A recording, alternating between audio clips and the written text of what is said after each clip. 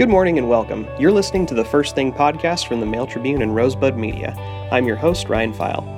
If this is your first time here, I'm here most weekdays going over the day's top stories. Takes just a few minutes. Past episodes are available online at mailtribune.com/podcasts. You can also tune in via Apple Podcasts, Stitcher, and SoundCloud. Here are the top stories for Thursday, September 13th, 2018. First up, government houndsmen from around Oregon are descending upon the Mount Hood National Forest to hunt down and kill the cougar, responsible for the first fatal cougar attack in state history. At least 3 Federal Wildlife Services agents with tracking dogs will go into the remote Hunchback Mountain area to capture and kill any cougar they find to see whether it matches animal DNA taken from the body of 55-year-old Gresham hiker Diana Bober, whose body was found Monday.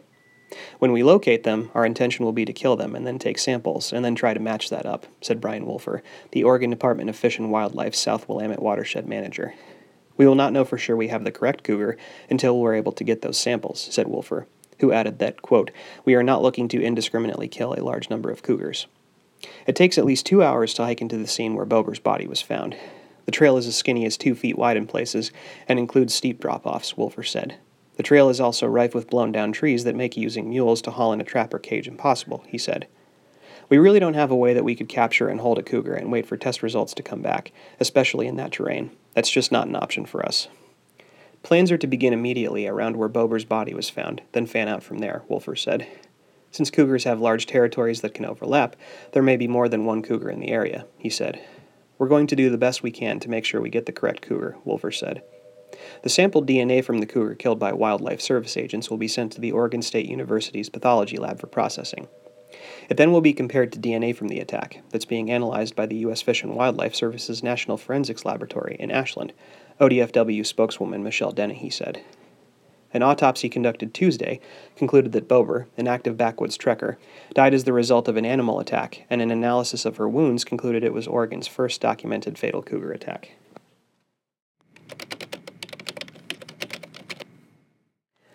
And last up, a federal appeals court upheld Oregon's ban on suction dredge mining in the Rogue River and other wild salmon streams Wednesday, rejecting miners' arguments that federal mining laws trump state law on public land.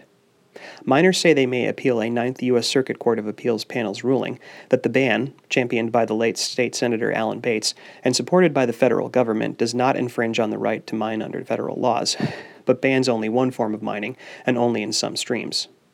Those streams were identified in Oregon law as, quote, essential salmon habitat, or those necessary for spawning and rearing of wild salmon and steelhead. That covers reaches throughout western Oregon, such as the Rogue River and its tributaries below Lost Creek Dam, the Applegate River below Applegate Dam, and the Illinois River, but leaves most of salmonless eastern Oregon open to suction dredging. Suction dredge mining employs a floating vacuum to suck gravel from a stream bottom. Materials vacuumed by the dredge then go through a sluice to allow miners to strain out gold and other heavy metals, while sand, silt, and other fine materials are discharged into the water. Wild salmon advocates say the process damages spawning grounds and rearing habitat. Miners have argued that current laws already protect salmon and their habitat, and they have argued that no peer-reviewed study on suction dredging proves it ruins salmon habitat. In the ruling, the appeals judges acknowledged that, quote, unreasonable, excessive, or pretextual state environmental regulations can violate the intent of federal mining laws. We agree with the United States, however, in this case that line has not been crossed, the ruling states. Winning attorney Pete Frost of Eugene said Wednesday's ruling was an affirmation on an important prohibition in efforts to restore wild salmon and their habitat. Frost, of the Western Environmental Law Center, also considered it a posthumous tip of the cap to Bates, the fly-fishing Medford physician who championed the effort but died from an apparent heart attack in 2016, a year before the law passed the legislature. The miners' lawyer, James Bacall of Portland, said he would like to see the decision appealed to the U.S. Supreme Court, but he had not discussed an appeal with his clients. And that's it for today. Be sure to check out full versions of these stories at our website, mailtribune.com. And if you want to stay connected to us throughout the day, follow us on Facebook, Twitter, Instagram, Pinterest, and YouTube. Have a good one.